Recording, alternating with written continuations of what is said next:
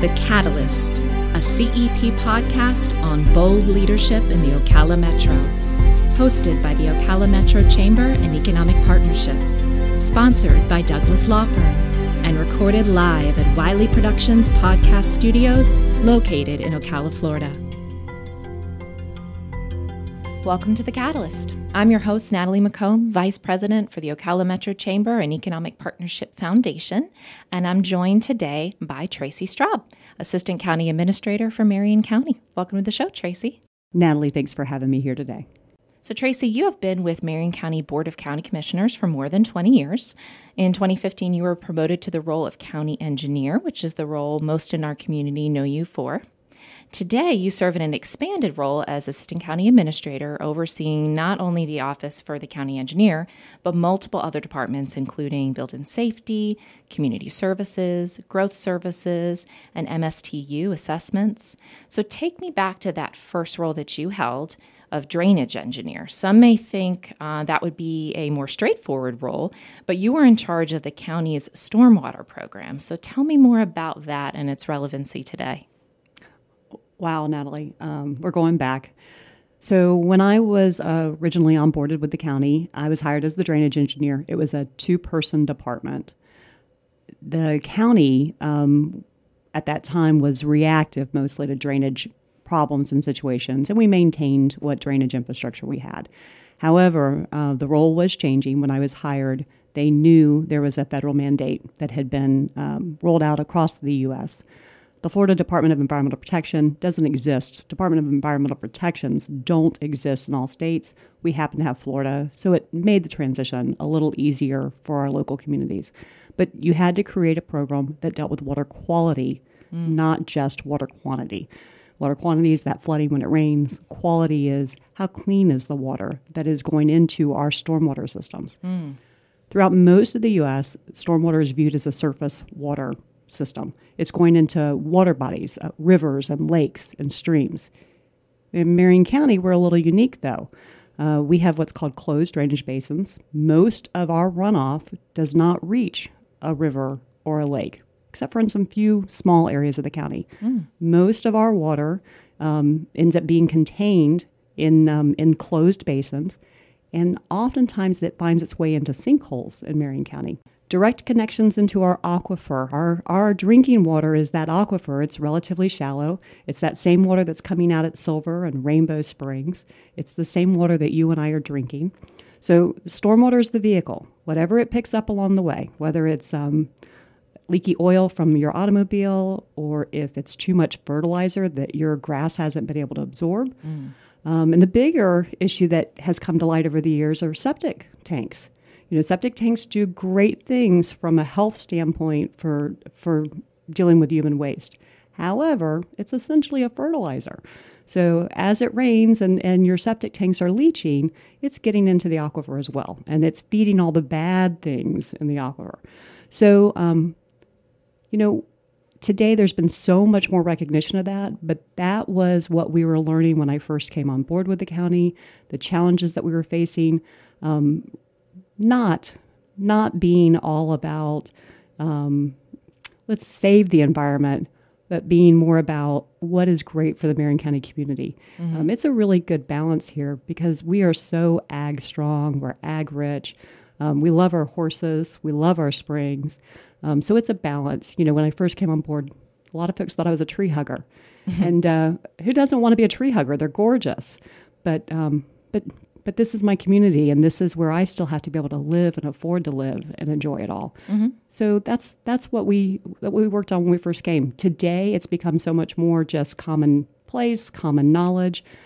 Huge programs are now being invested in by the state and by our local governments, Marion County included, on septic to sewer conversions. I'm sure all of these programs that have been brought in by the government and things like that to help at least move some communities over to, off the septic and on to community sewer and all of that, that has been huge and at least addressing a little bit of the concern of our springs and the leaching, correct? It absolutely has. Yeah. And again, Marion County will never get rid of all of its septic tanks. It just doesn't make sense to go out and tackle all of our rural areas.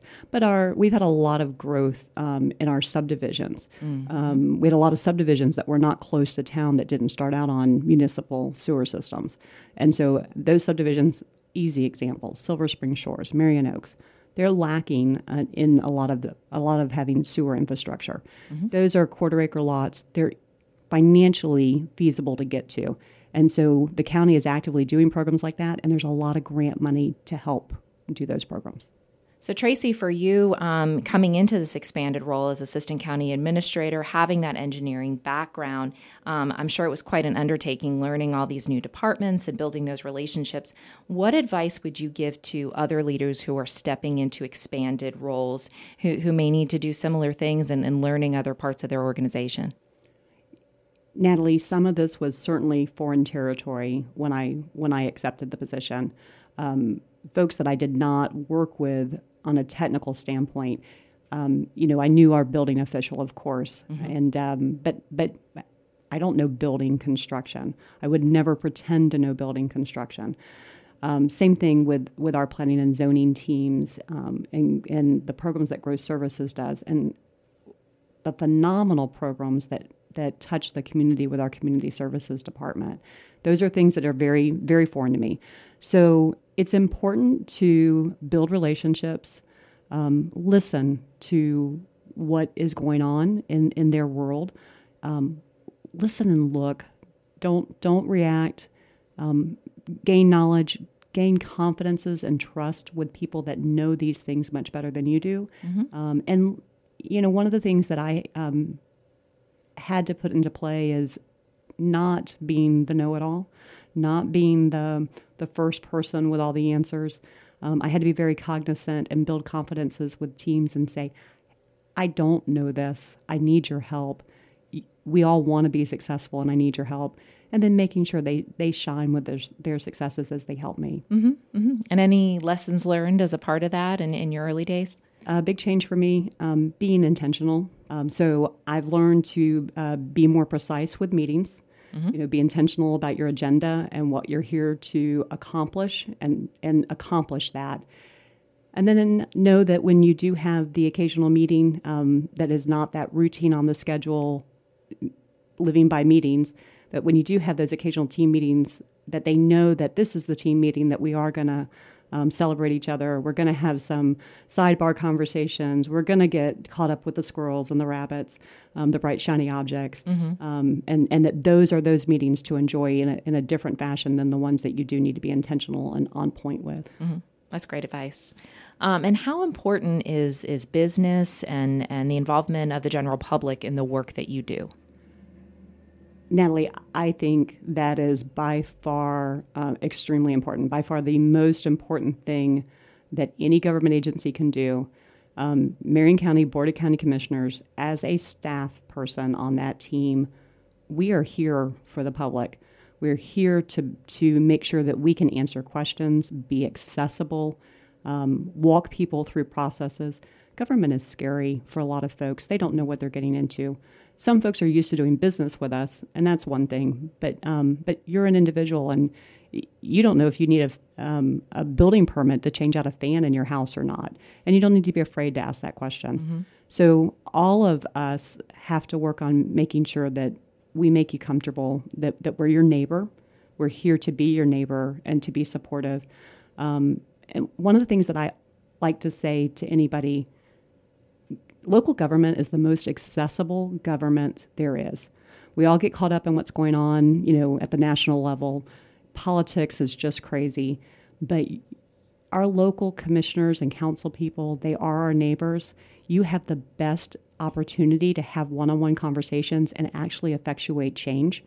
You'd be amazed at some things that people call me about that they didn't think to call me about. Simple stuff.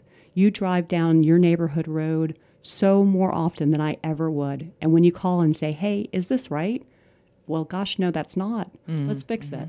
So I think it's incredibly important for us to have meaningful relationships with our business partners and our citizens and let them know that we are here to help and support.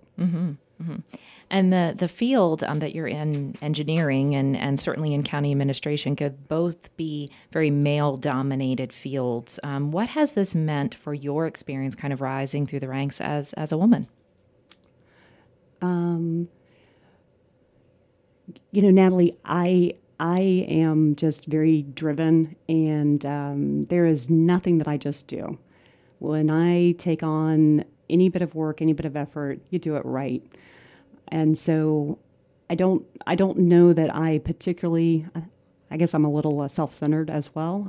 So I didn't particularly notice if it was a man or a woman in the room.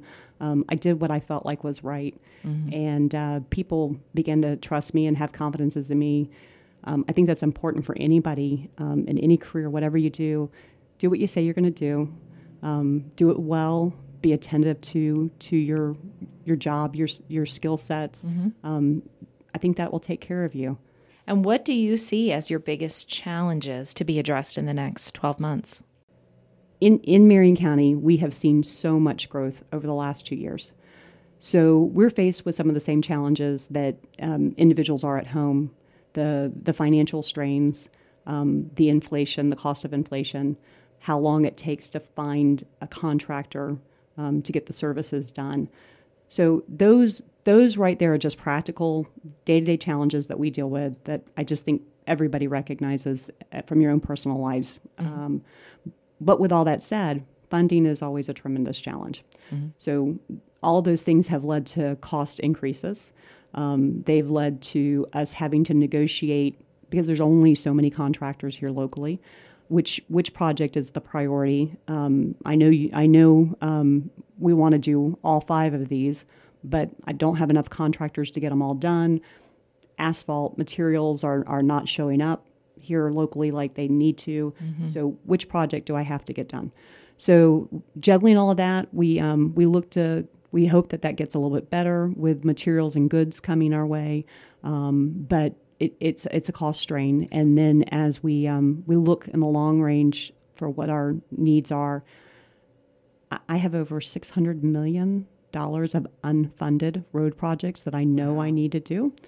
That's a huge dollar amount. And so funding is the challenge. I treat every project like it's my tax dollars. It's extremely important to me that I deliver a project that we're all proud of, but that we did it very affordably for the community. So we're always going to be looking for ways to make the dollar go further, make it stronger, make it last longer. That is a huge challenge. And I've been extremely lucky that our community voted in a 1-cent sales tax over the last several years. I am going to be asking our county commission if they would support that option in the future, because I don't know what other funding, we would have to come up with a different funding mechanism if we don't get to continue that type of process. We try to be very transparent about all of that work, not only just our sales tax work, but all of our budgets. We have some really good budget documents online. Anybody can access them. The Marion County website isn't always the easiest to maneuver through, but the budget documents are very clearly there. Our meetings are on the internet. If you don't get to attend a board meeting or even a budget hearing, you can look at those online and listen to those conversations, and then certainly call and ask questions. Good advice. And as you look at your last 20 years of service to Marion County, what are you most proud of? I have a number of things that I'm really proud of. Marion County has done a lot to improve employee morale. It's very important to build relationships with our employees, which builds relationships with our communities. When I first came on board with Marion County, we were a little backwards. We were a little old-fashioned. I noted it, but it was quaint. It was homey. And today, I'd like to tell you that we're quaint and we're homey, but we're a lot more progressive in our people skills and our relationships and our technology. And I just think that is wonderful, that was a true evolution that occurred, and I hope that we can continue that. Also, road projects and funding, sales tax is an example of that meant a lot to have that confidence from the community to receive sales tax and be able to deliver more road projects more timely. Because we've been so strong in our road construction over the years, and that's not just because of me, that's also because of our county administrator. As the former county engineer, he built great relationships with the Florida Department of Transportation. We have been able to do some very successful partnerships with DOT in getting projects done, so much so that we moved the interchange north of the city of Ocala, the one that everybody's heard is coming because of Buc-ee's. Yeah. I didn't even know Buc-ee's wasn't anywhere in the picture when we started talking about that interchange, and it wasn't anywhere in the picture when we started working with DOT to get it moved from 2045 construction to 2025. Wow. I think that says a lot about our partnerships, our relationships, doing what we said we were going to do, delivering what we promised we were going to deliver.